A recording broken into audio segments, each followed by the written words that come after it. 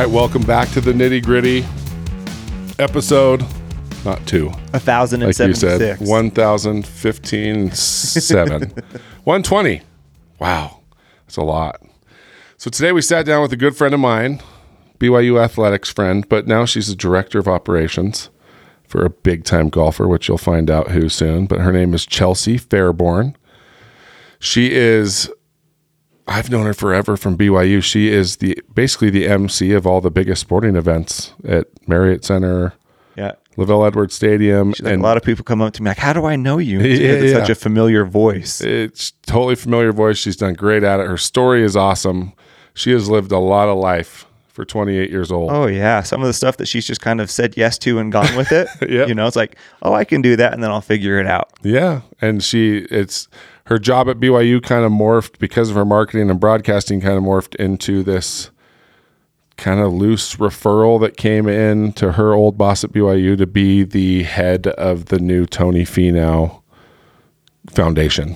Which is even that she talks about how much it's evolved and, you know, now all the different stuff that she's involved with on that end. And she's still doing all the BYU stuff. So it's pretty cool because she's still kind of in both worlds. And she kind of built out this director of ops thing. And she's accomplished a ton. Her story is awesome. She's really, really fun to talk to because she's just this happy, energetic person and very humble still. But when you hear what she's kind of built out, it's pretty impressive. Yep, so totally. You'll love this one. We loved having her. So thanks for coming, Chelsea, and we hope you guys love it. Welcome, Nitty Gritty. We are back, and we're on episode number 2 now with Chelsea, because it's about how long it took us in our pre-episode. Oh, I get it. I was like, what is this? What? Episode number 2? Both of you guys were really confused. I mean, I didn't know any better, so I just went with it. But we're starting over? We're here with Chelsea Fairbourn, and I got to make sure I get all of the stuff right. Director of Operations, Tony Finau Golf. Arena host, BYU. Studio 5 reporter. Am I missing anything else? No, that's it. You covered it all. See how fast and good that was? I know. Thank you for coming in. Thank you for having me. I can't wait to jump into this a little bit. So now, how did you and Cam meet? So me and Cam met while I was at BYU. I worked in the athletic department, and I want to say Bronco had a radio show back in the day that was filmed here it was like a simulcast that was here at Bam Bam's. And I was like this lowly intern that got assigned to be here every week. And Cam was like, oh, here, have some free food. And I was just like familiar and here every Tuesday or whatever day it was. And I thought she was more important than she was. Dang it. I'm still regret giving her free food. I'm just kidding. Yeah, once you give me free food, I'm like a stray cat. I just don't go dang away. It. She's just an intern. So how long ago was that? Oh, that would have been like 7 I mean, if Bronco was here, 7 or 8 years. Okay. Yeah. And what were you doing at the time? So you were interning in BYU. Were you in like media? I was in marketing, sports marketing. Okay. So I was there. IMG days, right? Yeah. When IMG was officially what it was called, but I was on the creative marketing side under David Almodovar. So I kind of got thrown into a lot of different things. But at that point, I was under football marketing. So all things like radio shows, the TV shows, like anything that needed the kind of athletic department sparkling touch, if you will, from the marketing side. They sent me in with the team. How many, was it just you that would show up to the events, or was there like a team, like a group of interns that would go? Total, I think there were 30 interns when I was going through it. Okay. And then there were 5 or 6 that were assigned to football. So I imagine there were a couple of others. And that was when they first started branching out their social media team as well. So I didn't fall under that side. But they brought in some new people then. And so that was like Stuart Call was kind of their fearless leader there. And then he had some interns on his side that came in too. So it was probably 3 or 4 of us. Stu, we love Stu. What made you get into that originally? Like what? I mean, were you always into kind of athletics and marketing? Yeah. I didn't even know what marketing was, honestly, when marketing's kind of this, when you first get into it, you don't really know how to describe it or what it is. I don't think anyone really knows what marketing is. No, I still couldn't give you a good definition. But I was 18 at BYU, and I got an email that was like, oh, a sports marketing internship. And I had loved, like, all through growing up, I played soccer. I played soccer competitively. Didn't really work out for one reason or another to play at the college level. And so I was craving like my sports fix. And so around that time, I get this email. I wasn't involved in anything at BYU. I went from like big fish in a small pond in like a teeny tiny town in Utah to then like feeling really just out of place and on my own isolation island. Where did you grow up? Morgan. Okay. Yeah. So small, no stoplights. You lived in Morgan? I did. I want to move there now. Oh, well. Morgan's yeah. like the new Heber. Yes, 100%. Like, it's still but holding way strong. better. Yeah. It is way better. We've just got cattle guards and yield signs. Like And Browning. Everybody references Browning, and I've never been to Browning. Oh. Yeah, we got some wide open space and land, and I was not a farmer, but I could be if I need to. So yeah, I went from like small. I went to school with everybody from kindergarten to 12th grade. Like there were 150 of us that were just like really close. And by that, I mean, we know who held hands in 5th grade and like the whole family line of everybody you were with. So then I go from that to BYU, and it was really jarring. And so when I saw something that was like, oh, sports and marketing and intern, I was like, okay, That apply. sounds fun. And then I, like a week later, got called in for an interview, and they were like, yeah, you can be an intern. And I thought it was like the biggest thing in the world. And I really I don't know how many people did or didn't apply. I just went with it. And then they're like, okay, you're going to go and pass out like Cosmos Kids Club bookmarks for 10 hours. And I was like, sick. Okay. And that was the start. That was how it all got going. Yeah. Did you have something as you got going that you started to gravitate towards, or did they kind of dictate where you went and what you did? Yeah, I was a yes girl early on, that I was just like, I'll do whatever, like wherever you need me, I'm happy to be there. I didn't have like a ton of friends at the time that I had met yet at BYU or that I had moved down with. And so I was like just really eager to latch on to something. So I kind of did everything that first year, and then I gravitated more toward events. Like I loved special events and anything. I mean, marketing, you get to, especially in sports marketing, you do a lot of behind the scenes work and like creating an atmosphere and game day atmosphere, which was something that was cool. So I loved events. I loved fan engagement. I remember my first football season that I was with them, it was when Justin Bieber was doing like his Biebering, and he'd have some of his team go up to the nosebleeds at his concerts, and they'd do these huge productions and bring these people down and give them floor seats. And so I got to do that for BYU and go and find people and like give them like field passes sometimes. That's and like cool. It was so cool. And I loved the warm fuzzies and that came with it. And I just like really latched onto that. So I was really eager anytime there was an opportunity to basically look cool and like give someone a cooler experience. I was all about it. That's so much fun. I mean, yeah, to go up to the top, because that's where like the real fans are. No. Right? No. Yes, that's true. I'm a real fan, and I don't sit up there. Just kidding. Exactly. No, it's true. You have to be a real fan, because you're right. I wouldn't. Well, it's like you with the Jazz. Like, what are you up to, the 10th row now? Like, if it's not below the 10th row, you won't go. Oh, I never said that. that's a little elitist. I have no problem saying something like that for me. Like, especially with TV now. Like, TV's so good. It's like, if I'm going to go to the sporting event, I want, like, it's got to be in a pretty good spot, right? Well, I haven't been to a lot of BYU stuff because, one, the traffic, like in and out, Yeah, it is bad. is Good thing so... they put Sound like those an old buses man. in. I am an old man. Good thing I those am. buses were put in, because those have really helped lighten the load. Yeah, it's been so nice. Oh my gosh, what a joke. But yeah, just like TVing multiple angles and replays. Yeah. It does make sporting really easy. Well, then Yeah. my marketing brain goes, then you have to go for the atmosphere, right? Like the Right. atmosphere has to be something that's going to make it warranted to get off your couch, go through the whole process, because I'm with you, like Jazz games, if it's not lower bowl or a playoff game, I'm not going. Yeah. That sounds snobby, but it is what It is. is. It is super But snobby. it's Yeah, not I'm not snobby. 10th row, but I'm like, I could watch this at home and eat Domino's. I could probably eat Totally. Domino's there too, but Well, for twice Yeah. the money. for twice. Well, that's the other thing is, I've been saying this for years, like, atmosphere is huge. Like, stadiums have to look at it like, what can we do here for the fans that they just can't get Right. at home? BYU is finally waking up yeah. a little. Like, they still have a ways to go.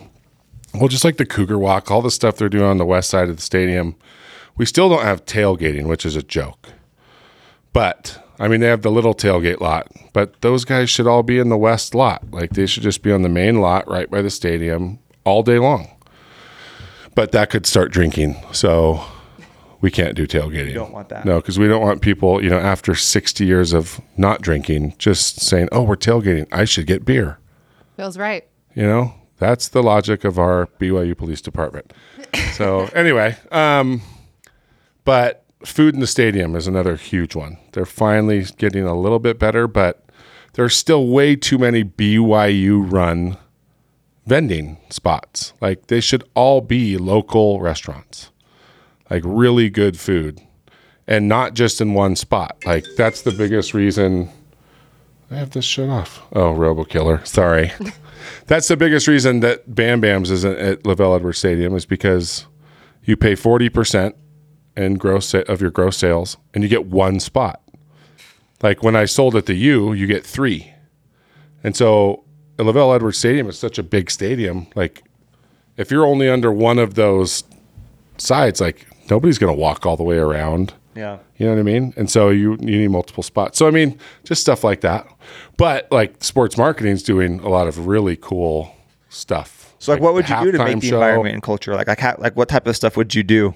Obviously, this tickets bringing them down, that's a big thing, right? Yeah. And then I think what I realized really quick, I didn't know how everything came together on game day or who that ran through. And that runs through marketing. So you have one person over marketing or football marketing that facilitates everything that you see and hear and experience on game day. So when you're sitting there and videos are cued, or, I mean, now I do live mic there, and when that's cued, like, all of that comes from one person and the sponsorship. And so that's something that I didn't really realize. So they can kind of control what some of those hype videos look like, and how sponsors are activating and how they're fulfilling, and what different timeout promotions they're doing, and who I'm heckling essentially when I'm on the mic now. I say heckling lovingly. And so it's really broad. What surprised you the most? How much work went into it. Okay. When you go to I'm annoying to go to sporting events with now, because I can see it from the TV side and I can see it from the marketing side. And so when something goes wrong or when something's happening, I'm like, oh, they did that weird, or they did this weird. And give me an example. What are you talking about? Like, if a graphic pops up on a screen, and like if I go to a Jazz game and the little graphic rotates and like it's spelled wrong, and then I'm like, oh, marketing, rough. Or if like their timing cues are off coming in and out of music, or if music is still playing. I mean, this wouldn't apply to the Jazz, but like a BYU basketball game or another school, music is still playing coming out of a timeout, that's going to be a problem. Or if you like some of just when things, I guess I notice when things go wrong now at sporting events more than I would have, because I know how intentional everything is there. So like, what does it take like for BYU football game? How many people are involved in like that production of that event? On the marketing side, I'm mentally counting, there were probably 5 to 7 interns that were on the field to help run marketing and promos. And then they've got 4 full-time employees that kind of float and have different roles, because they're all assigned to different sports but come together for football. And then they have a larger intern team when like fourth quarter break or third quarter break, when they're going into the fourth quarter, that requires a lot more people and a lot more hands. And so that's an extension of marketing with more interns, or you're reaching out to other departments. So it's a big production. I'd say probably, I'm not involved in all of the details now, but there's probably like 30 people at least just on the marketing side that help make some of those things happen. It's a lot. Well, and that's just marketing, right? Right. Like, you still have corporate sponsorships. That's a whole nother.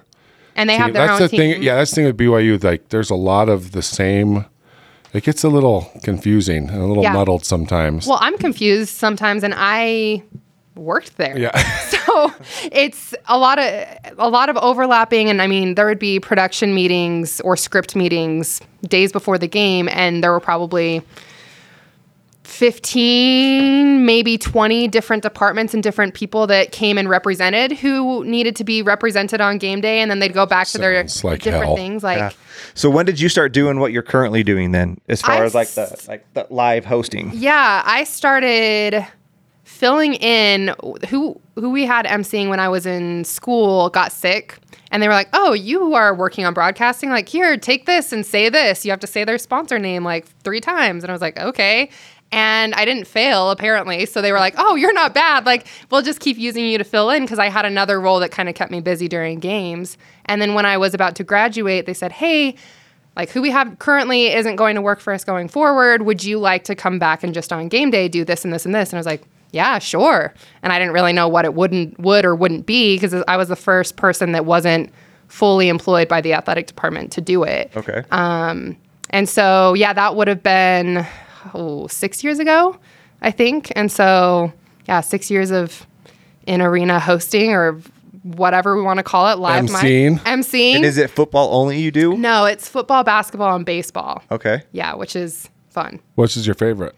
I like them all for different reasons. Because they're all so different. It's, yeah. Like the atmosphere is different in all three of those. I think atmosphere, like for just fun sports atmosphere, probably basketball. I was going to say, because it tightens it up a little bit. It tightens like, it up. The stadium's and so big. It's not as technical on my part. Right. So, like football is the most scripted. I'm going to be the highest. That was the question. Like how much of what you're doing is scripted as opposed to just talking? I don't do well with memorizing, and I don't think anybody in the industry really should memorize, because as soon as you memorize and you're dependent on that, well, yeah, you become robotic, and then if you mess up or you forget, that's paralyzing. Yeah. And you can't come back from The that. national anthem.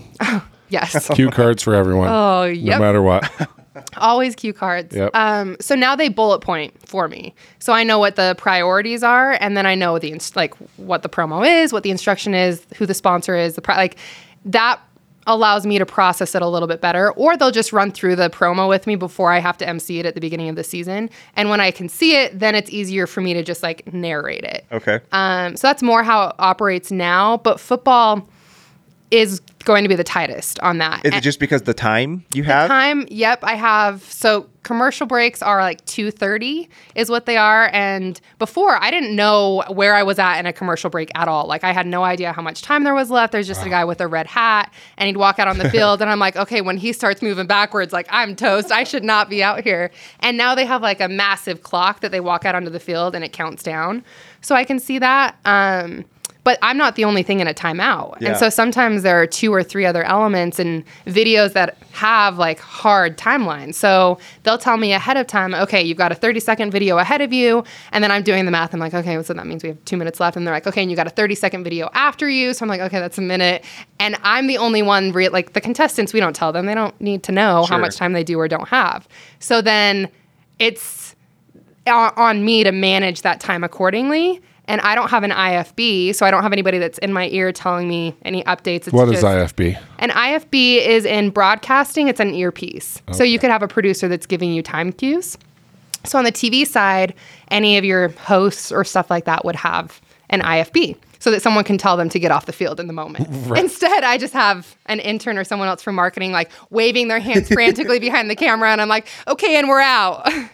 And then have to do that seamlessly so that it's not jarring to the people watching, and the sponsor still feels good about what they got, and I'm not going to get tackled or yelled at by a rep. Right. So that would be hard because, for example, we tried to do like a 30-second ad, and it turned into like a 4.5 minute ad.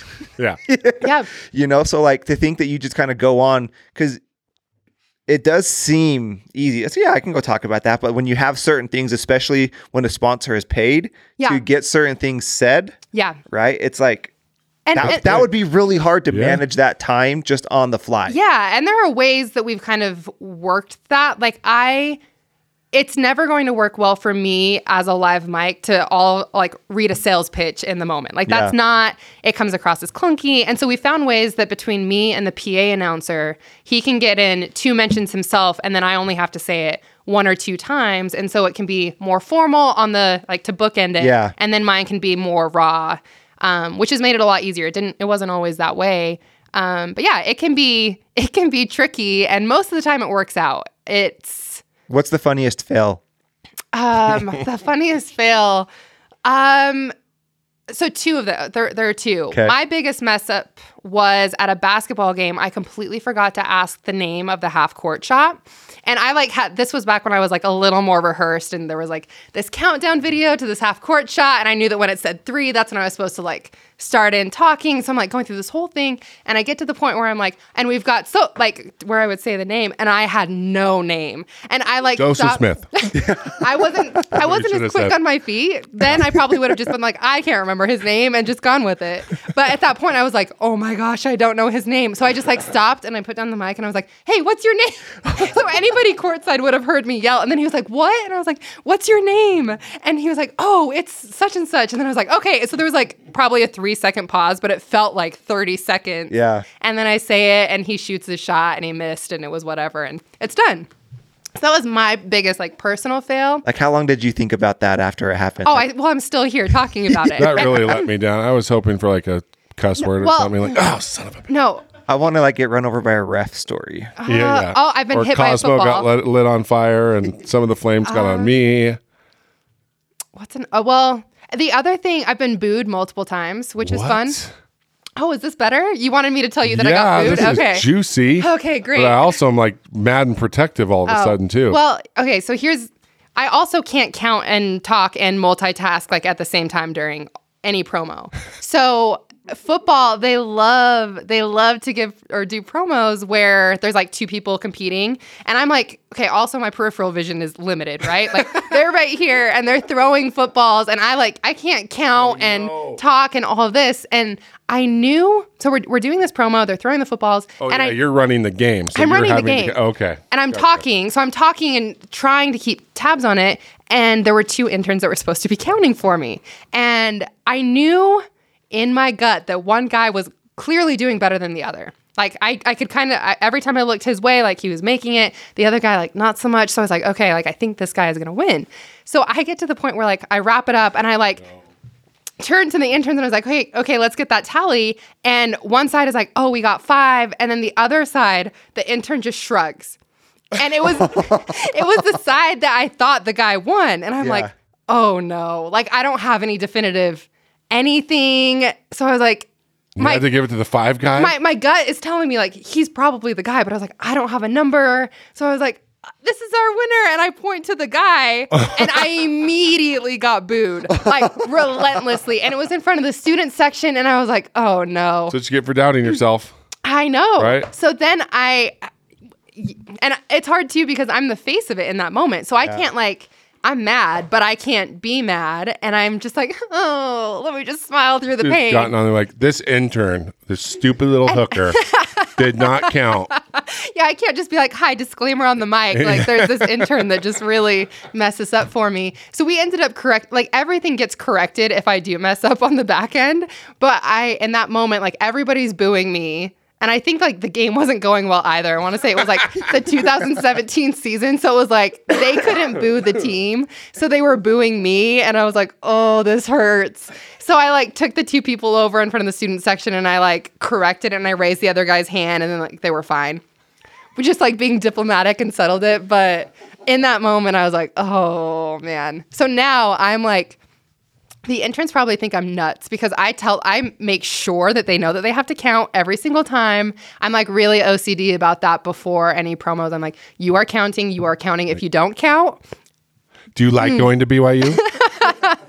I'm Chelsea Fairbourn. I don't have a 6 threat years. lined up, but I think the look on my face is enough sometimes. And oh. Well, it was funny when we were talking, where this kind of came about. Like during the longest second quarter of second quarters, yeah. So we're on the sideline at the Virginia game, and we're just catching up. And it was so funny because we're talking, it was a long second quarter. Yeah. And towards the end, you're like, hey, just so you know, like, if we're talking or if you're talking, I just walk away. Like, don't be offended. It's probably going to happen. I have to go out and do the thing on the field. And it was so interesting because, this is the Virginia game, so it's sold out, right? Like, I mean, how many does that stay? 65, like 63,000? Yeah. I mean, it's so many people. It was so funny because we're just talking and she's like, okay, I'll be right back. Like, I say I'll be right back when I run to get some milk, right? Like, it's so funny to say, like, so calm, so collected. I'm just going to run out and just totally talk comfortably in front of 65,000 people, run a game, and then I'll come back and we'll keep talking about football. We'll pick up the conversation. Yeah, it was so crazy, but it was so cool to watch because it is like I'm sure they could just get interns to do this, right? But they're not going to do like you do it so well. It's such an important part of, like you said, the atmosphere. So it's like this is something that should be like we should be spending good money, hopefully. Right? You deserve it. We got some good money. And it's a big part of it, especially where it's baseball, basketball, and you want to see a familiar face and get in the groove and have somebody that knows especially for and for me is like I'm a sponsor, I'm a partner, right? Like it is important the people that are repping your name for you, right? That are like this year, it's not Greg reading my ad in the football games, and I hate it. I don't like it. Spicy. It's so lame. Do you want me to read it for you? And I mean, I'm my ADHD kid. I never give them like a script. Like I'm just like, just have Greg do it because Greg loves Bam Bams, right? But I finally heard the ad like 3 weeks ago. I'm like, that is horrible. Like, okay, I will be sending a script. Yeah, no, I'll just make sure the contract says Greg Wrubell reads it because, like, whenever he reads it, he goes over. Yeah. And just because he's a fan of the restaurant, like you could hear how much he actually likes the restaurant, and but that's important, like, because it's a lot of money. It's a lot of money to have your name talked about during these games. So you want somebody that does a good job. Well, and it makes a difference, right? Like it does. The Jazz now have someone who's really good. Last they had people who weren't as good. It's like, well, you can just stop, just go away. Yes. Yeah. Just go. No one wants to listen to you. There's no gray area. It's either good or it's bad. Yeah. Right. And if it's good, it really makes a difference and makes it fun. And honestly, the ideal is for people for what I'm doing, to stand out in a way that you don't realize that it's standing out. So there shouldn't be anything glaring about what I'm doing. So I'm not, like, it's not the Chelsea show out there. I'm complimenting what's happening. Yes, it is. Oh, okay, well. I'll brag for you. Okay, thank you. It's the Chelsea show. But it shouldn't be this big production that's me centered, right? Sure. Like, I'm a voice behind it. What's funny is if people know that I'm familiar. If I go into Target almost every time in Utah County, they're like, somebody stops me and they're like, you look so familiar. Like, how do I know you? And I like can't Tinder. I'm like, well, I'd be really concerned if like a middle-aged mom is finding me on Tinder. I would say like Grindr, Tinder. It's something awkward every word time. Word spreads fast here, so who knows who that could get to. No, so it's funny because people recognize me as like being a familiar face, or more often than not a voice. Like, I've been on the phone talking to my mom in Target, and I will get off the phone, and then this lady came up to me. This was last week. She came up to me. She's like, "This is so weird, but I know your voice somewhere. Like, do you do radio? Do you do this?" And I was like, "First of all, not radio. Like, come on now. No, just kidding. This is not a face for radio. This is not a face for radio. Yeah. And it's so, I hate being like, "Oh, are you a BYU sports fan?" But if they are, then like that's where they know me from. Sure. They just don't realize they know me from. Like, how come every time I hear your voice, I want Costa Vita all of a sudden? Why do I want to buy a Minky Couture baby blanket? Like, it's so weird. All of this subliminal messaging. But exactly that. Like, I'm a personality for BYU, but not so much that like who I am overshadows what the product is, which is by design. And it's like a good interviewer. You don't know that they're asking questions because you're only focused on the person they're interviewing. On the subject. You know what I mean? It's the same idea. Yeah, that's exactly it. And there are little nuances, like if people find my voice grating or annoying, that's a problem. Or if my delivery, or if I talk, like there are little things like that luckily I haven't run into too much. I don't know why. I will just say, I'm just blessed. Because you do a good job. Well, but I'm like, I didn't go through, I guess I had broadcasting training, but I didn't have a ton of formal training. They just like threw me out there, and I'm like, okay, well, what you see is what you get. Right. And so that, I mean, it's fun for me because they've given me a little bit of a longer leash, and so I can have more fun with it and personality and call it like I see it sometimes. And I might offend 6-year-olds, but it's okay. Because I give them a t-shirt after. I don't. It's amazing what people will do for t-shirts. Oh my word! Or what people do fit you when they go on the jumbotron too. When they're on when oh my God. When they go on the jumbotron, or when there's like a shirt or a ball being thrown, it's just like, woo. The anxiety that I get from being on a Jumbotron when I'm not planning to be on a Jumbotron, I am not one of those that's like, oh my gosh, look at me. I'm like, no, I'm not here. You did not see me. Like, It's amazing how I was watching Michael Jordan's like eulogy at Kobe Bryant's funeral the other day. Yep. I was like, where are we going with this? No. Did he write his own eulogy? I'm getting somewhere. So it was so funny talking about the Jumbotron, right? Yeah. You have all these famous people there. Yeah. Who are very used to being on TV, being in front of cameras. Every time that a camera went to somebody in the stands, I could not believe how many famous people were like looking like they weren't looking, but they wanted to see if they were on the Jumbotron. And I'm like, it just shows you the power of the Jumbotron. These people that are super famous, that are there like celebrating Kobe Bryant's life, and they're like, they don't want to look like they're looking like up, side-eyeing. but they're just side-eyeing like, am I on it? Am I on it? Such a real thing. I know I was on the Grammys last night, but am I on the Jumbotron? So it's true. Like, people really want to be on the Jumbotron. And it's so fleeting. And I don't know if that's why, like, any nerves that other people would have about being on a massive screen, like, they're not in that moment thinking 65,000 people. Right. Like, I think they're just naive enough. And, like, it's only a second and it's not going anywhere. So, like, I will do whatever. But yeah. Oh, totally. And the best is, like, it doesn't register until right before the camera, like, leaves them. Yeah. So it's like they look and they're like, and the first thing they always do is tell, like, And then they point. and then they point, and then they go, and then right when they start doing something weird, the camera like switches, and they're still just like, oh, because they missed too their late. window. They Like, missed you gotta it. You gotta be calculate. ready. You gotta be ready. In that first 2 seconds, that's when the camera operator is deciding how long they're going to stay on you. Has there been a moment not like a pinch me moment, but one where you're like, okay, this is pretty cool, or maybe something that made you really nervous? Yeah, two things come to mind. Qualtrics a couple years ago they have their 5 for the Fight, and they would do this read that was a straight. I couldn't ad lib it. Like, they wanted it word for word, and I was on camera for the first 30 seconds of it, and they wanted all of the lights in the arena to go down, and basically I would say one line about, if you've had cancer, like, turn your flashlight on, essentially, on your phone. Is it in basketball? It was at basketball. Yeah. And they tried to do it at football. It was, we don't have LED lighting, so a little trickier there. At basketball, and that was like, I know it's a big moment and important when I get texts from, like, a lot of different departments saying, like, don't mess this up, or like, hey, you might want to practice this and this and this. And that was Yikes. the case for this situation. And so I remember being really nervous because I don't put a ton of pressure on myself, like, for it. As soon as you lean into what your situation is, it can be crumbling. Like, I don't really think about, like, I can't in that moment think, oh my gosh, I'm walking out in front of 20,000 people. They're going to hear everything that I say. Like, the more you build it up, the worse you're going to do every single time.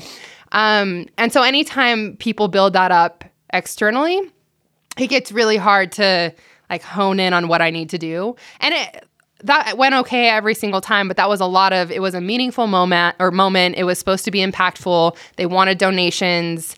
And it was the only time that the product is 5 for the Fight, but when they send you out to half court and you have 3 spotlights on you, all of a sudden you're like, oh, this hits a little different. And you're going to be on camera for 30 seconds and you're supposed to look straight into the camera and also turn on your flashlight and also hold a script, and you have a microphone, and I'm out of hands. So those are little nuances that can make a moment like that really tricky. Yeah. So that's one. And then the pinch me moments have come with, like, big stage games. And I think that happened for me, the Gonzaga game of 2020. That was unreal energy. Like, when everything comes together, that you have everything on the marketing side, everything on the sports side, a lot of hype surrounding it. And then for those games, those are also my biggest games because you have the most, like, sponsor activation. Right. Yeah. And so I remember I was out there almost every time out. And what's so cool when the team's playing well and when I'm going into timeouts and then the applause and the crowd is so loud that I have to wait in order to do anything, then I'm kind of like, oh, sorry, I'm a buzzkill, but here I am. I'm going to give somebody a free shirt. Starts doing the Boy Scout. Yeah. just doing their be thing. Quiet. Those are pinch me moments. Like they're not cheering for me, but I know Sure. that like the stage is set and it's a really cool atmosphere. And then mentally, that clock that we talked about, I'm like counting down in my brain. I'm like, you guys just cheered for 30 extra seconds, and That's I've got 45 to be in and out before Mark Pope hopefully doesn't yell at me for coming to get off the court. That's never happened. He's great, and should not be focused on what I'm doing. Yeah, right? Yeah. That's Chris's job. Yeah, exactly. Yeah, he can yell at me. That's fine. So yeah, anytime the stage is set, I mean, like the Utah game this year for football, same kind of thing, that there's all this momentum, all this buildup, and there's like personal like investment too. That Hatred. My very first college football game was 54-10 in whatever year that was, 2011, when we just got obliterated, and I was like, I thought that sports were supposed to be fun. Like, what do we do now? And so that has been the story of the entire time that I've been working for BYU and for BYU fans in general. And so that was another really cool game where the stage met the marketing, met my personal investment and stake in it, and it was really cool. That's awesome. I saved the refs' lives at the Gonzaga game. You did. Were you there? Did you see that? Yes, I did. Did I you remember, really? Yes.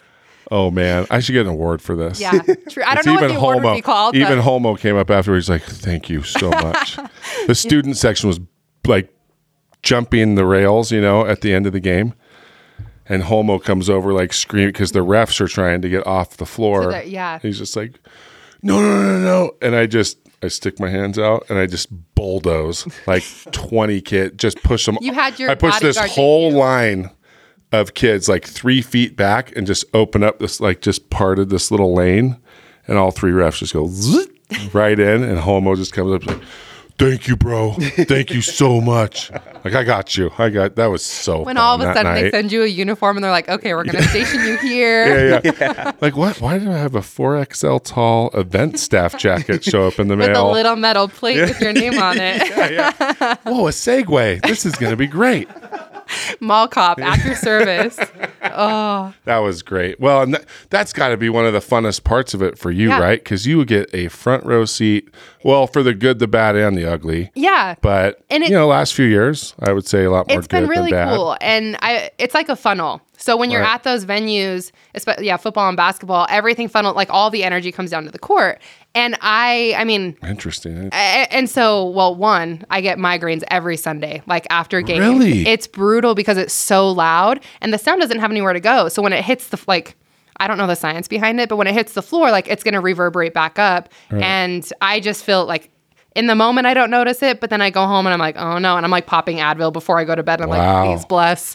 And it never works. I get a migraine almost every Sunday morning. Interesting. But, I think that's also age. The older I've gotten, I'm like, I don't bounce back as The quickly ripe as I old age did. of 27 years old. Oh, How old are you? 28. I'm 28, yeah. Oh, man. But Jeez. that didn't happen to me when I was 21. So I'm No, like, it's true. It does. You do start noticing it, but you still have a things like ways. that. Wait till 40 hits. Yeah. Oh, I can't It's wait. like you need 2 days to recover from pickleball. Oh my. It's ridiculous. So I'd say, like, as a huge sports fan myself growing up and playing, like, it's kind of a culmination of a lot of that Right. I experienced that, and You understand that energy understand the from energy. both sides as a fan and a player. Yeah, and some of my closest friends through school were athletes, and so I kind of got that perspective too, and it was really it's really cool, and there are little pinch me moments in general that I try not to take it for granted, and I know too that there's a shelf life, that basically I can only have that job as long as I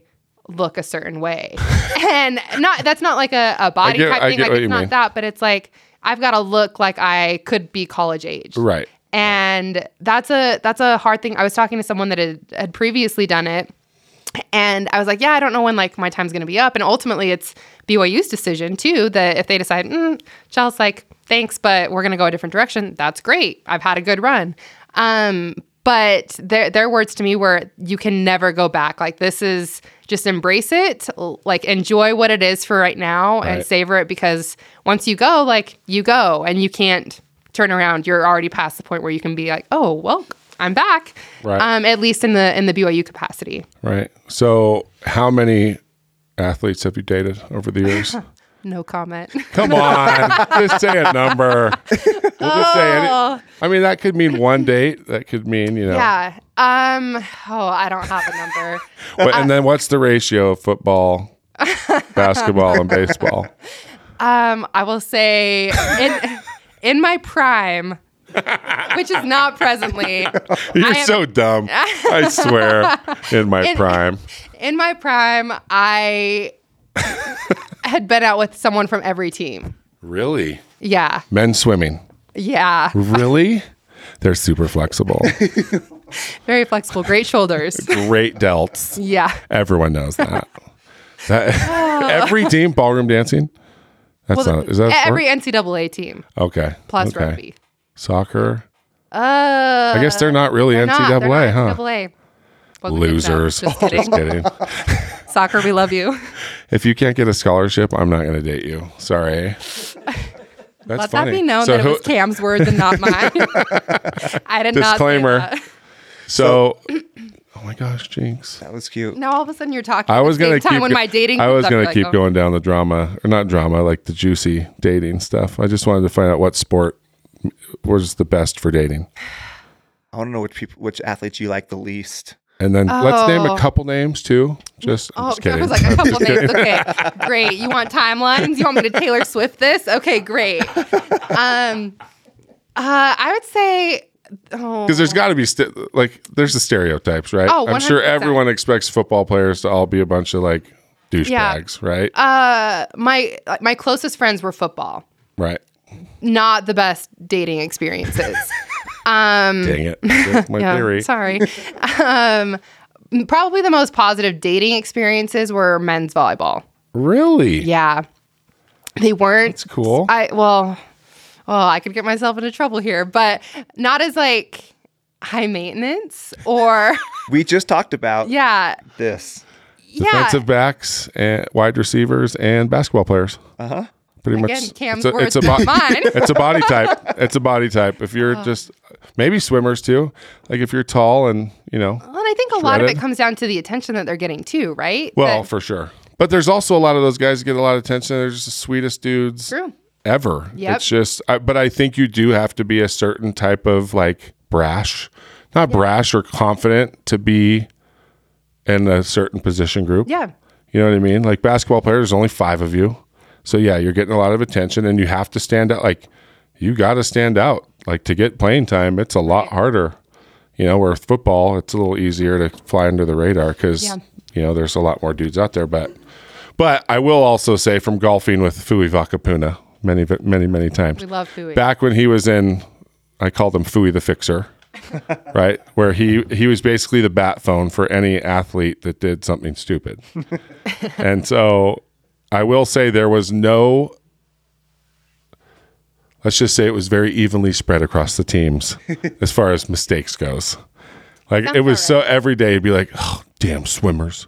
Oh, freaking basketball players. It just went down the road. So anyway, I Equal thought that would opportunity for equal mess-ups opportunities across for the honor code breakage issues.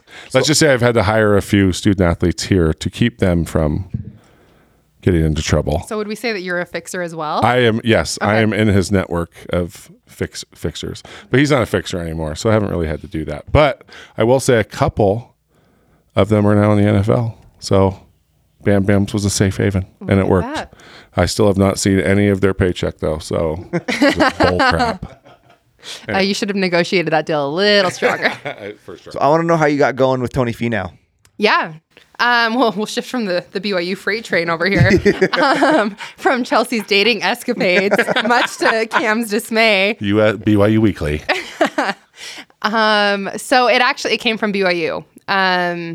When I was getting ready to graduate that February, David Almadova, who was my boss there at BYU, or then and technically now too, he called me one day and was like, hey, so this is kind of off the wall, but I got a call from someone on Tony Finau's team that he's a PGA Tour golfer. Like gave me full context because we'd never talked about golf. Yeah. I had never worked with golf, nothing. He's like, yeah, somebody on Tony Finau's team. He's this Polynesian golfer, blah, blah, blah, blah, blah. Like, he's looking for someone to help with his foundation and with some marketing. And he didn't really know any of the other details. It was a pretty vague description that he was given. He's like, do you have any interest in that? And I was like, yeah, sure. Like, I didn't know what I was going to do to make money. Did you follow golf at all at that point? I knew that Tiger golfed. Okay. I also knew that Jordan Spieth was good at the time. Okay. And the dude she dated on the golf team. Oh, I didn't. Well, She said every NCAA sport. yeah. Must have been someone. That one So curious. didn't last long. No, it was one day. And I'll say too, I was very conscious of. I knew that I wanted to work in sports. Right. And as anyone, you can't just go and like date up a storm and wreak havoc on an athletic department or anything like Why? that. Like, I'm just kidding. No, yeah. I get it.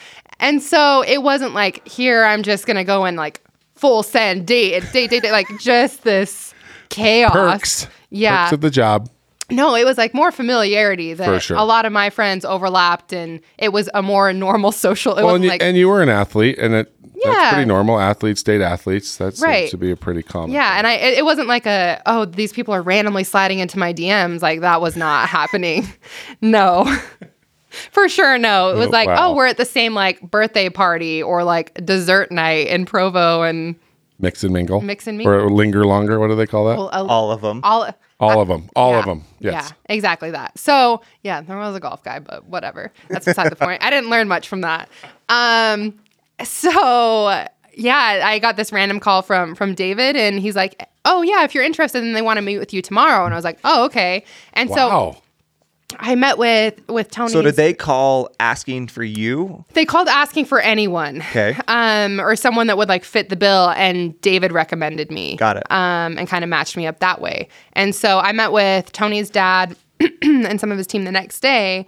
And I didn't really know, like, I didn't know if it was like a job interview or like, so I didn't have a resume, like nothing. I just went in there, and it was basically like this, that we were just having a conversation, and I gave them like my verbal resume and told them what I'd been doing. And I was fresh off of an internship in New York doing sports broadcasting.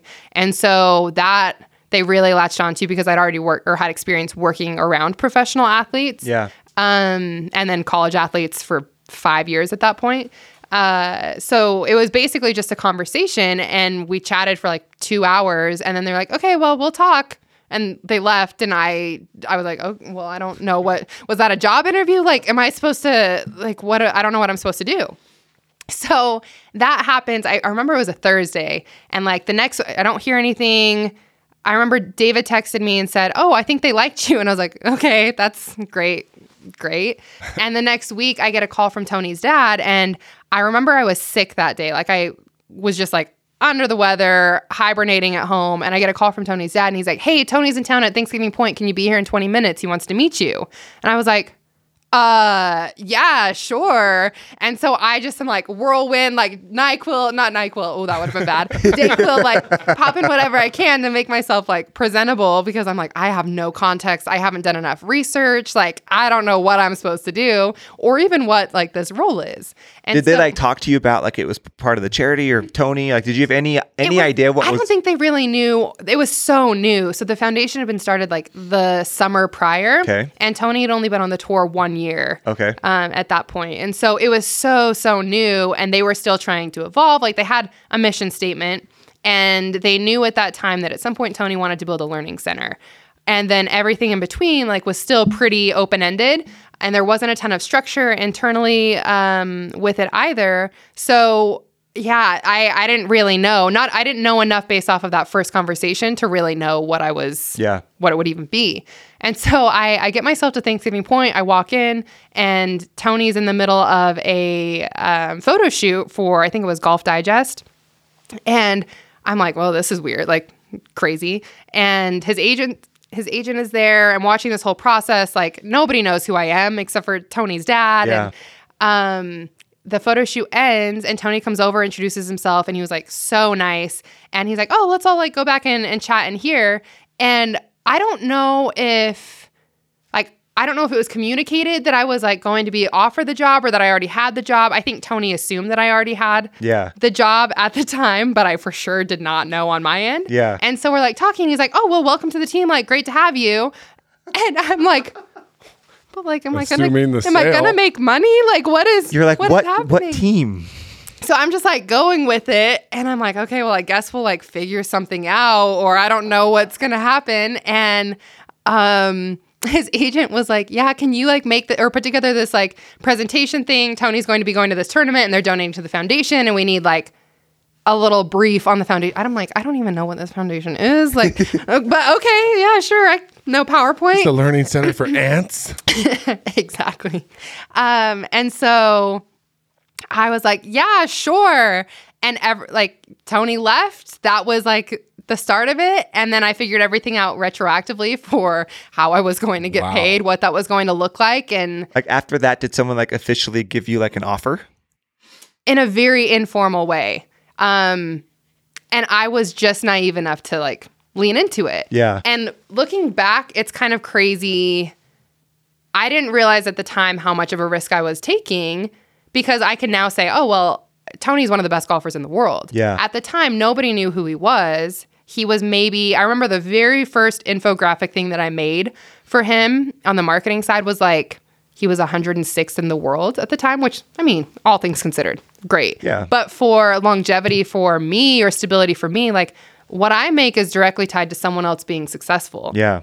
Which is crazy. And to a certain extent, it still is, but there's a massive cushion now because of what he's been able to accomplish.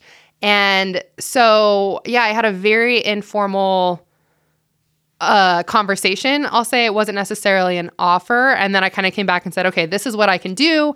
This is what I would like. And like what was the job?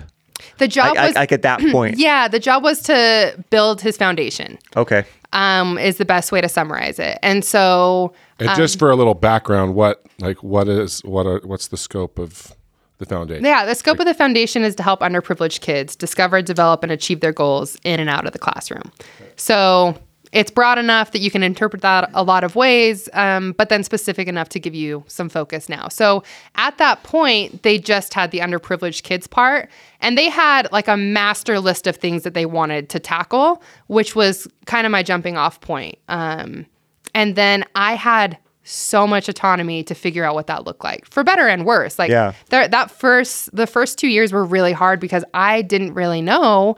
And Tony's specialty is going to be on the golf course, right? And that wasn't necessarily who I was working with directly at that point. And so I was working with some of the people that were more internal, some board members, some family members, and trying to figure out what it was going to be and what it was going to look like. And it's evolved a lot since those first couple years.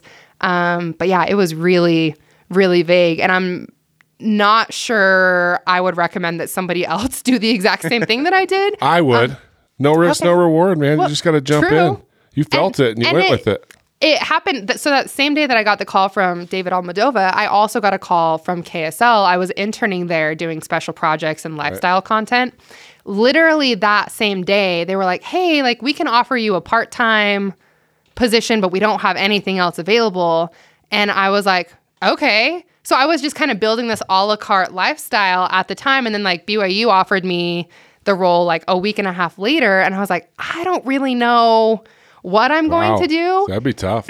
And so all of them were just flexible enough that I thought like my mentality was I'm going to give it a year and I'm going to figure out which one I want to lean into. And that will probably be enough time for me to evaluate. And then I got out to a year and I was like, well, I kind of like what I'm doing. And I liked at that time, I liked that all of my eggs weren't in one basket. Right.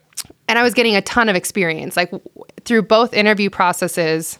We'll call them, I mean, you can kind of call them interview processes. They were very vague across the board. I was basically building two simultaneous careers, and the things that were appealing to both Tony's team and like KSL's team were my opposite skill set. So I became more valuable to KSL because I had a marketing background, and I became more valuable to Tony's team because I had a marketing background and this communications broadcasting experience that.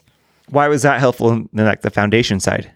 Media. So I helped manage all of that up front and early on. And then a lot of it too was I could be public facing if they needed me to with donors and all of that. And that was a big need early on because we didn't have a donor base or anything like that. So it fell on you to raise a bunch of money? It was a group effort. Yeah. I needed to, it came back to that, like we talked about game day atmosphere, right? I needed to create an atmosphere that facilitated donations. Yeah. And that built confidence and that was stable. And to do that in a way, there was no framework. And so that's where I leaned heavy on like some of my media contacts that I'd gained to do some of those initial press releases and some of those initial stories. And then to a lot of my contacts that I used to help Tony's initial programming were actually contacts that I got from KSL. And vice versa in some ways. Some of the contacts that I've gained from Tony have then also benefited KSL in one way or another down the road. So yeah, it was, I created chaos and it never really left. And I lean the most in toward what I'm doing with Tony. That's where most of my time goes now. Would that be like your full-time job? Yeah. In air quotes? Yeah, in air quotes because it ebbs and flows and every day looks a little bit different. But if there's a pecking order, that's the one at the top. Okay. Yeah. What is like your, like now as it's evolved, what is more of your like day-to-day with the foundation? Yeah, it's everything. I wear a lot of hats. I mean, we vaguely call me the director of operations, and that's everything from marketing, event planning, fundraising, programming, accounting, financial strategy. Right now, we just barely announced that we're going to build that learning center that Tony's wanted for years, which is so cool and so exciting. And I've never opened a learning center, so we're going to learn. We're going to learn. Open a learning center. Exactly. And I think one thing there, I'm kind of jumping all over, but there was a class that I took at BYU called Learning Through Service. Random 1-credit class. I was like, this sounds cool, I guess. 1-credit elective. And I will never forget that first day we read like a case study about how people serve and how they give back. And there was this little town that had gone through some kind of natural disaster, and this big organization came in to like swoop and save them, and they brought all of this stuff, but it wasn't what they needed. What they needed was like water purifiers and filtration systems because their water supply was damaged and impacted, and nobody listened. And they just kept sending all of this stuff and all this food and hygiene kits, and they're like, no, we got our toothpaste, but we don't have this stuff. And the lesson there was like, you've got to listen in order to then go forward and serve the people that you're trying to serve. Yeah. And that became a big thing for me with Tony, and now with this learning center is anything that I don't know, I've become a very good listener, and I know when I don't know what to do. And so that's been something that I think professionally for me has evolved over the years. Is you kind of feel like a little bit of a hotshot coming out of college, and you're like, oh, I can do whatever. And then you have like your humbling moments. And then I settled into this good groove of, okay, anything that I don't know, I need to find someone that knows it better and listen, whether that's service, whether that's this learning center, whether it's financial accounting for a nonprofit. Like there's been so much of that. And I think that's been the biggest takeaway over the years is listen. That's awesome. Yeah. How much contact do you have with Tony now? A lot more. A lot more? Yeah. I work directly with him on 95% of the things that I do. Does he know all of the nuanced details? No, he knows the reporting once it gets to that point. But he's pretty involved with everything that's going on. Yeah. So anything programming, and a lot of it's observational, right? Like I say, listening is important. And so much of it has been, it's not to sound creepy, but like paying attention to Tony, right? That it's my job to bring his dreams and kind of goals to life on the foundation and on the foundation side. And so I think it most recently happened with, I know that Tony reads a ton. He reads every time he flies, like he burns through books like crazy. And he's one that he didn't go to college. And so for him, it was important to continue his education in some way. And he does that through reading. He loves self-help books, he's one of the best people to go to if you want a book recommendation, which a lot of people don't realize. Yeah. And so I've known this over the years, just on a personal level, not necessarily applying it in any way. And so I was talking to him in the spring of 2021, and we were kind of talking through like what he wanted to do this year foundation-wise. And I'd been brainstorming some ideas, and I said, okay, well, what if we tied like your birdies to books, and you donated books to kids in need, and we did some literacy initiatives. And he like immediately, like that was the best, I think the best idea I've ever had that he loved. Right. Yeah. And he immediately latched on and was so excited about it. And it was cool to see him light up with that. because it was a direct fit. Like, it was something that was important to him. He knew the value of from growing up in a situation where he didn't necessarily have access to that. And it was easy for us to do and take care of. Yeah. And so that was 3 weeks before the Masters. And he was like, okay, great. So can we roll this out in like, but for the Masters? And I was like,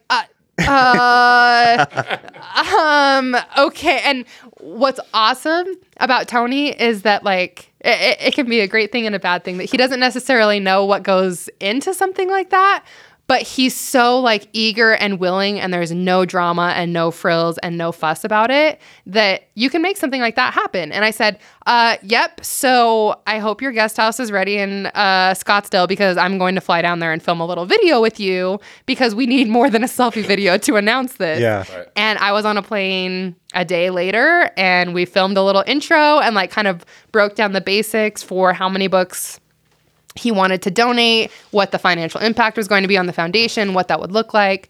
And we built out this program in my notes app on my phone, and then he announced it 2 weeks later. And to date, it's over 9,000 books that will be distributed by the end of the year around That's Utah. so cool. Which is great. I mean, he's golfing really well, so that's awesome. And what was cool too is and I can't speak for him, but I'm assuming that it brings a lot of fulfillment on a weekly basis, knowing that the better he plays, the more impact that he's going to have in the community. And Well, it's so fun to tie those things together. Yeah. Right? Like the jazz nerd. And so obviously they have their scholarship program. Exactly. Rudy Gobert with his program, whenever he goes to a visiting city, every block he gets, he donates to a local charity. Yeah. You know, like it's just so cool to tie performance to giving back. Right. It's a really, really cool idea. yeah. Plus, And it gives you the opportunity to do some stuff. I mean, how cool that you thought of that idea. Yeah. yeah. And it's like you have this bullhorn, like with this athlete, where if you have an idea and it kind of fits with the scope or the mission of the charity or the foundation, I mean, because of Tony, you can really get it out there. That's the most fulfilling part by far with what I do. And kind of a weird pinch me moment, right? That Yeah, for sure. I could never have the same amount of like personal impact that he can. And we've become good friends over the years, and I understand a lot of the things that he wants to do. And it becomes my job to, if we want to call it beavering, to kind of figure out what that's going to look like. And I think too, especially with this Birdies for Books program and working with different schools, I get to have a lot of conversations where I just listen. And for me, like selfishly, it's been a really great opportunity for me to understand circumstances other than my own, and other backgrounds and upbringings, and issues that I had no idea were taking place. Like we are working on building out some focus groups for West Valley City to kind of have those opportunities to talk and listen with the different groups that we need to. But just the early research that 60% of kids in that area can't read at their grade level. And then you go from there, and there's this thing that they call the prison pipeline. They base prison expansion off of reading rates at the 4th grade level. And That's just like crazy. When I heard about that like 2 or 3 years ago, I don't know that my heart's ever sunk so much, that you have these kids in these areas, and they're trying, and if they don't have the resources, or if they don't have certain things, like that was never going to be an issue for me growing up. Like, pisses me off that they're actually instead of paying somebody to research reading levels and where to build prisons, like help them get the reading levels up. Yeah.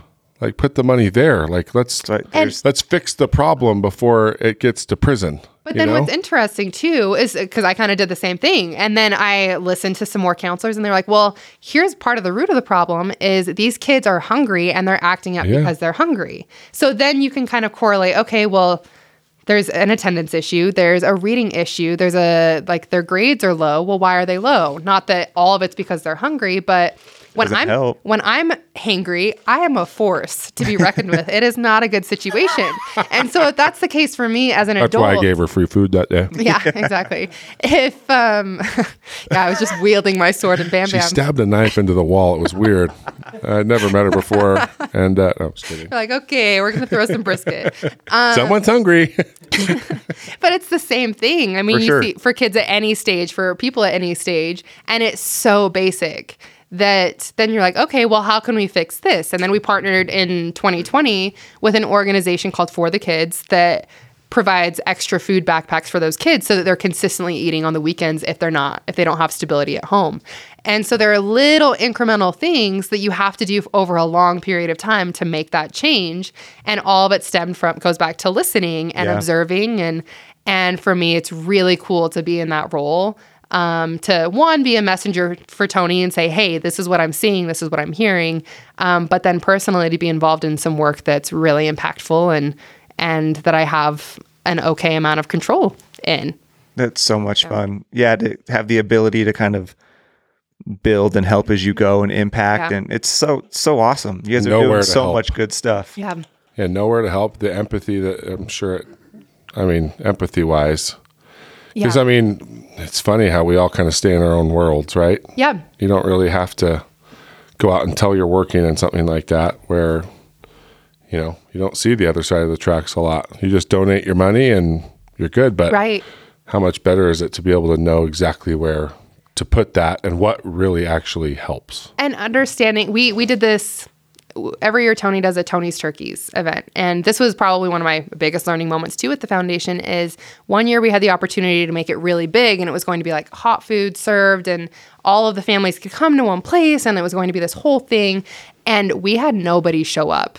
Maybe we were supposed to feed 1,000 people and we had 50, maybe 75 people. And I'm just racking my brain. I'm like, I don't understand. We had kind of these pledges, people, the administrators that we were working with had said, oh yeah, this number of families, this is what you can expect. And none of it happened. And after, when I was having those conversations, they said, these people don't need that. What they need is you to meet them where they're at and recognize, they don't want their situation to be magnified. And I hadn't, in my mind, I was like, we're giving these people food. Why wouldn't you? If you're hungry, you go and get this. Well, it's kind of like a slap in the face at the same time. Totally. And I didn't realize that nobody on our team, fully thought through that. The organizations we were partnering with, nobody raised that flag. And I realized that we didn't ask the right questions. And I hate that happened and went that way. But at the end of the day, it's made us so much better at what we're doing. What a fantastic learning experience. Yeah. And the fact that, the organization gave you grace and everyone grace that missed it to learn from it and get better. Right. Right. As opposed to that being a defining moment now. Right. Helps things along the way. And now we help even more families, and we do drive-by pickups, and we have different pickup times and windows and schools, and it's facilitated in a completely different way. And it meets them where they're at. Yeah. And that was, a big learning moment. And I'm very grateful for grace in that situation too. So much fun. Man, I got questions for days on all. I know that it is really, really cool. So just shifting a little bit. So what have you learned about, I think this is something that a lot of people don't think about. I'm sure you've been around a lot of pro athletes now, not just Tony, just because. So what is something that you've learned as far as how to interact or maybe how to be in that world? Yeah. Because it's different. It's very different and can be really uncomfortable. Yeah. My attitude is fake it till you make it and act like you've been there. I have joked with people that I'm 28 now, but I've been telling people I'm 28 for 6 years because I looked so young when I got hired. And then when I would be introduced as oh, this is Chelsea, she runs our foundation, that people needed an extra vote of confidence aside from how I visually looked, that I was older. I went to MIT. To MIT. Oh, okay. I was just a child genius. I graduated when I was 15 and it's a whole thing. No, and so if it ever came up, I just said I was 28. So now I'm finally 28. Oldest 28-year-old ever. But I'd say, fake it till you make it. Act like you've been there as far as just normal social interactions. And I think it depends on what you're trying to accomplish. If you come in contact with a celebrity or an athlete and you are there for your fleeting moment, by all means, get the selfie, get the whatever. If you're trying to build rapport and you want to be viewed as a normal person, you have to treat them like a normal person. And my most positive interactions have come from that. And it sounds so dumb and so simple, but it's really that. If you want to be treated as a normal person in their eyes, you also have to do the same to them. You're either a fan or a peer. Third door. Yep. Oh, there's a couple of books we'll give you for Tony. Oh, perfect. Yeah, for sure. But no, you're right. You can't, Well, and I've been around quite a few of them, and it's what I've noticed is they just want. It's almost like the more real you are with them, Yeah. you almost like want to give them crap, like treat them just like they're your buddy because they're so used to yes people, Right. right? They get. I mean, and there are certain things where I'm sure they're like, but the more real you are, but you're right. Like you can be a fan or a friend, but you can't be both. both. Right. I mean, you could still be a fan, but it's not like you can't be asking them for autographs all the time. It's supportive. And yes, like that's what it turns into. Like that's not what friends care about. Friends care about the person, right? Not the selfie. Like that's the other thing too is, yeah, you can't just be taking pictures of everything and posting it because then it's like, are you here for me or are you here for sharing this, right? Well, and when we talk about the opportunity that I have to give back and make an impact, like that, a lot of that stems from trust and. Yes. That I had to recognize really quick across the board and everything that I'm doing that trust is important and optics are also important. Yeah. That especially now. That I'm an extension of certain people and certain brands and I need to lean into the weight of that and recognize that. And I think, that trust comes from not documenting all the things. I mean, that's one of the most common questions that I get asked with Tony is, like, do you see him often? And I'm like, look at a PGA Tour calendar schedule. Like, no, I don't. It's a professional working relationship, and we've become good friends with his wife, and it is what it is. Like, it's painfully normal, honestly. Right. And I think people are looking for these like really flashy things, and I'm like, no, like, it's not that. We chat about what Netflix shows we're watching, and they are normal people. Yeah. I mean, that's what people forget. Well, and I don't know why we think that they would be anything else. Like, what do we think they're doing? Well, they're so many of them are still so young. That's the other thing. Right? Like basketball players, they're just a bunch of young kids. Right. You know what I mean? Playing Xbox at their apartment when they're not practicing. Right. Well, like when I started working for Tony, he was 26, had 4 kids. I think that's what also made it a little different is I didn't feel how young he was and how young I was because he had 4 kids and was already very established in that way.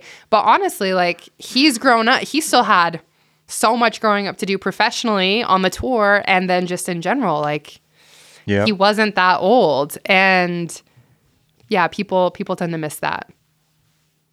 Wow. Okay. So how long do you, beyond the whole, you think you're going to like outgrow the job because you're too old? Like, do you see the Tony thing taking over all of your time so you can't be doing the BYU thing, or are you still into wanting to keep both? I think, I don't know. I'm very much so a figure it out as I go person. I think I like having something that's for me. And I think the BYU job. Okay, what does that mean? Yeah, Explain that. I think the BYU job, it's fun for you. Yeah, it's fun for me. It's your thing. It's my thing, and it doesn't require much from me. Well, they always tell you need to have something that makes you money, keeps you fit, and keeps you creative. Like those 3 things, And I think what you said, like it's a self-care thing too, right? Like we forget that sometimes. Like it is important to have something that for you. Because I imagine you're, director of ops for Finau Foundation. It's none of that's about you, right? No. You're which is also very healthy. Right. But I think it's really cool that you noticed that at 28 that you need to have something for you too. Yeah, and I think I get that from BYU, and I always joke too that that's like a paid hobby. I would go to the games anyway because I'm a huge BYU fan. Sure. And so that's really kind of you get good seats. Yeah, great seats. My legs are shot after the game. They're like, why are you so tired? You don't really do anything. The field is really big. That's why. I stood for like 5 hours. They're like, oh, boo-hoo. You and your field pass. I'm like, oh, let me have my diva moment. People just don't understand, right? No, they don't. It's hard. So I think that's kind of a time sensitive thing. Like right now, my life is really great for someone who's at my life stage. I'm single. I'm doing my own thing. Like it's not conducive to having a family at the present time. So I imagine that will be kind of a catalyst whenever that does or doesn't happen in the proper order. I have to find someone first. Whenever that does or doesn't happen. I don't know. I'm trying to be helpful. Don't be ridiculous. It's happening. It's a bleak world out and there. it can all still happen. That's the other cool thing about what you're doing with Tony is, I mean, yeah, maybe the BYU thing would be a little harder, but yeah. I mean, that's a career you can totally keep doing while being and a wife and a mom and all that stuff. Exactly. And it can look different at different times in my involvement, and especially with nonprofits too. Like I don't know what my role is going to be. Right now, I have my hands in everything, but maybe it's something that at some point I fall back into an advisory board or a board, where you still are involved, but maybe I'm not the one that's doing all the executing of it. I don't know. Well, I think it's so cool that you kind of did get to build it out. Yeah, I mean, I'm sure it was scary at the time. I had a seat at the table that I had no business having a seat at the table. Like at 22, you did. But really, like society norms. Fairbourn, okay. Well, no, but seriously, you did. I'm not joking. Yeah. I mean, it is. It's imposter syndrome, right? We all deal with it. But your age doesn't matter. No. Like the experience that you have, and I mean, we're not factoring in just your personality, the way that you carry yourself. There are people that just have common sense that you're wired with it, right? Like you understand the nuances of being around a professional athlete and the trust that comes with that. But you learned all that at BYU. Yep. It's the same at BYU, right? Like I can go to practices, but the second I tell Ben Criddle, like who's starting at quarterback on Monday, because I know, doesn't mean I'm done. I could have 10 years, right? Like that trust is a huge thing. And how cool that you knew all that moving into that job. Well, and I think too, the best way to summarize it is that I took a big risk on Tony, but he also took a big risk on me. And both of us were in positions that we couldn't afford anything else.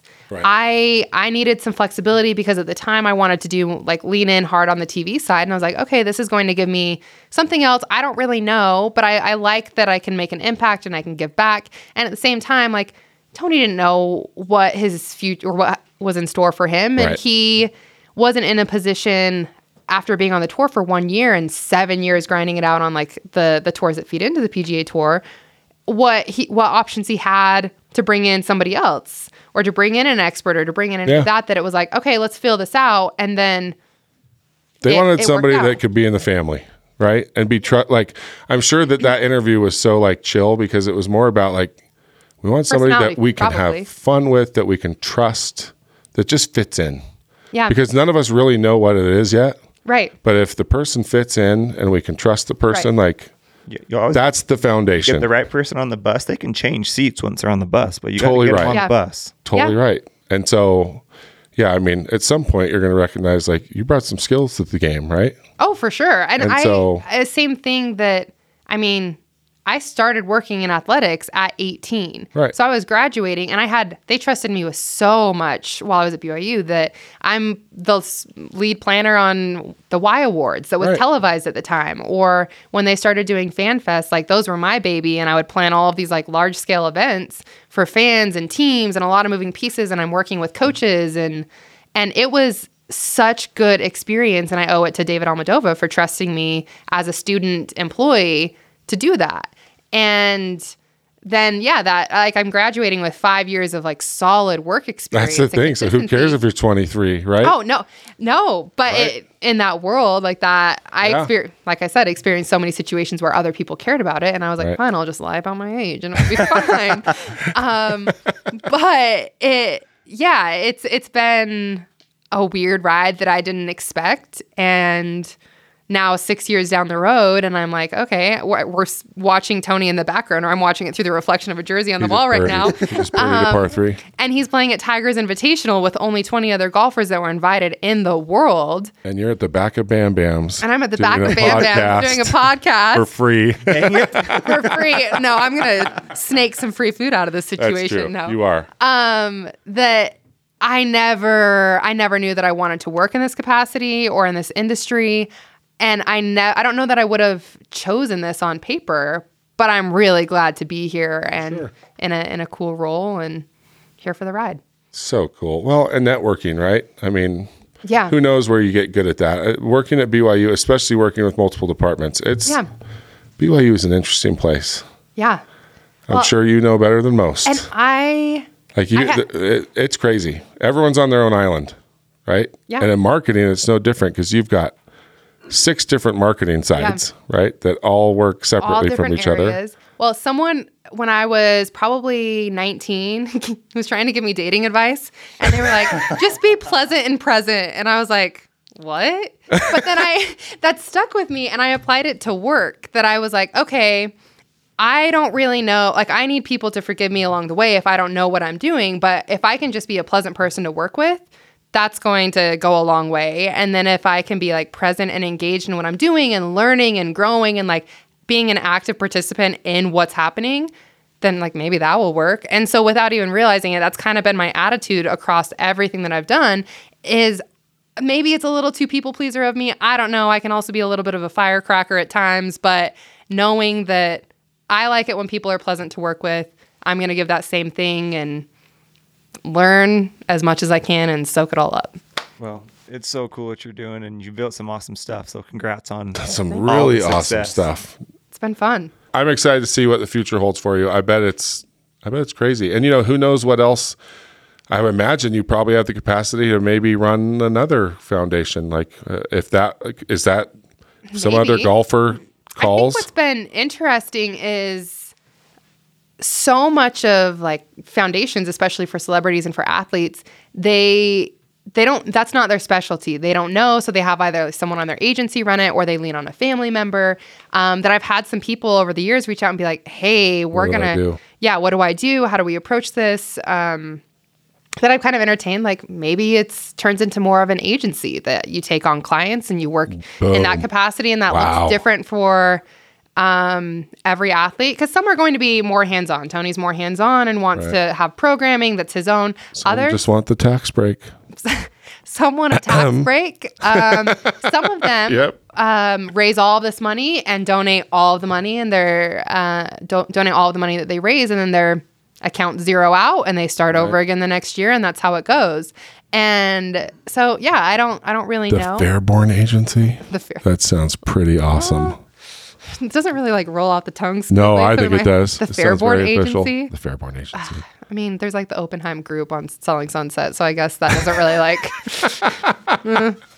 I'll play with it. But see, I love that you're thinking big, and that like, what's ahead? Because you're young, like you love what you're doing. You probably have more capacity. You're obviously Still. really, really good at it. Right. So I've always been a dreamer, for better or worse. Like my mom, I think I ran for student council every single year, and my poor mother just like was so stressed out. And I was resilient. If I lost, I was like, okay, sick. Like just bounce back and just like ting, ting, ting, like do whatever in my own little world. And yeah, I mean, whether it's an agency or I love writing, I would love to. I told Tony he's going to write a children's book. So this is me reminding you, Tony, if you're listening, that you're going to write a children's book at some Tony, point. if you're listening. Yeah, that'd be cool. Yeah. Hello. I'm so. Win the Hero World Challenge. Sorry if you don't. One thing that I regret that we haven't asked you yet, and maybe I'll just ask it now really quick. What is your background as far as your family life goes? Like, how many kids in your family? Yeah. I'm the oldest. You're the oldest. Very How many? type A of 3. So it's me, and then I have a little sister that's 20. I don't know how old 24. And she's married. Her husband is awesome. Great brother-in-law. He's an engineer. She's the videographer for BYU football. So that's fun. And then I have a brother that's 16, so he's the caboose and keeps us all young. But he's my little buddy. I took him to the Ryder Cup with me this past year. Little I know, I'm like, bastard. his first PGA Tour event, I was like, oh my gosh, like rolling my eyes the whole time, but I needed someone to All keep right, me listen. awake. Masters for Driving. Ryder Cup. I figured out our trade. Okay, you want to go to Rome? Okay, great. Perfect. Holy crap! How many days did you want to go to the Masters? That's the only way I'm getting to Europe. I told Jen, Oh I said, my if you're getting gosh. me to Europe, we're going during That the Ryder would be Cup. You can go wild. do all your stuff, and I'm going to go watch golf. Parents still together? They are separated. Oh, so interesting. yeah, there is a little some drama, family life there. Interesting. And And you wonder, like, because you seem wise beyond your years. But I mean, think I grew up really fast. right. That was And I've always been an old soul, like 13 going on 30, but for Right. real, that I've always been a little older in that regard. And I don't know why. I think I was always well aware of like actions and consequences too. That I had the forethought at a young age to recognize like, oh, if I do this, then this is going to be good, for better and worse. Like I think Your brain does that? Yeah. Wow, I wish I had that. Yeah. I'll share some love. I'll just be a consultant on the side for you. You can be like, I'm going to call the Fairbourn Group. The Fairbourn Group. Agency. Oh, I think I might like the Fairbourn Group better. Yeah, maybe. But I think I've always, I don't know why, but I think I've always had some perspective or been able to step back and recognize like, here's the line that will, or the chain of events that will happen from this. And maybe it's because I saw it play out in family life or personal life or whatever growing up. I don't know. I think that's cool. And that's why it's important to remember, like, maybe it's healthy for everybody to have a little imposter syndrome when they're doing stuff because it keeps you on your toes. Like, yeah, maybe by you thinking you don't deserve it or that you're getting lucky. So if I'm getting lucky, I got to like bring my A game so I don't lose it. But I mean, everyone has it. It's just about like acknowledging it, not letting it like debilitate you. Right. And even saying like 28, fake it till you make it. Right. Right. Like even saying you're 28, like if that's what you got to do, like it paid off, but you're capable. Like if you just can tell yourself you're capable, it doesn't matter how old you are. Yeah. Because I mean, it is like you look at the experience you had by the time you were 22 years old. Well, like, holy crap. And I can have the humble imposter syndrome moments, but at the same time, like I'm also smart enough to know like I put in the work. I know what that looks like. I mean, as a student employee, I was working like 45, 50 hours a week, and I sure was not supposed to based on what they like brought me in for. Right. But I was like just soaking up all this information, and I've always been that way. And so I can connect the dots there too, that it's like, okay, well, I know that I only got the job or was referred where Tony was concerned because of my work ethic. Damn straight. And so good for you that you know that. Yeah, there's a correlation there, and I'm not. She has it, but she's never leaned out of it. Well, but the reason I bring it up isn't for you. It's for the people that are coming behind us, right? Yeah. Like, because so many people don't start because they think like, I'm too young. Yeah. I don't know. And we talk about that all the time on here is like, we love these stories because it's like, it doesn't matter if you're male, female, 18, 45. Like if you think you don't know what you're doing, like if you've got an introduction to something that could be really cool, like don't overthink, go. Yeah. Just dive in and make it happen. Yeah, I think that's the biggest thing is not overthinking it. And that's also been something that I'm very analytical with how I approach it and logical in my decision making, but not to the point where I'm not a stressor. And I think that's a big part of it is you've just good thing, like it's no risk without or no reward without the risk. Yeah. And you've got to be willing to take that step. And well, the Finau thing, if you were an analytical person, you would have been like, well, listen. My mom is an accountant, and I'm sure she was like, but I mean, so much credit to her, and honestly to both of my parents for how I was raised. There was never a, you can't do this, or, oh, like maybe awesome. Like check your expectations. There was never any of that. And I think too that I didn't know that this line of work that I'm in even existed. When I was going through school, I went to a small high school that I had no concept of what I could do. And I'm so glad that I didn't have parents that put me in a box, that didn't say, you need to go to this kind of program or go through a more traditional thing. Like that was never the case. And I think a lot of it, my dad is an entrepreneur. And so that helped because that's kind of been the mentality. And I think a lot of how I've approached my work life now is entrepreneurial in its own way. That I didn't go and work at a tech company, which we love tech companies, but I didn't do that immediately after I graduated. And I have built your own thing. Yeah, I kind of did my own thing, and people still think I'm a little crazy, and sometimes think I need a grown-up job. But I'm like, yo, I have a grown-up job. Yeah, they're I've got a jealous. couple of them, and that's an entirely separate side conversation that we're not going to get into. But it's a good time. Such a good story. So much has happened to you. At which you've earned, right? But you have so much. You're so young. Like so many more things are going to happen. I'm excited. Such a and cool terrified. Thing. No, so much fun. It's going to be awesome. Well, thanks for coming. Thanks you for having me.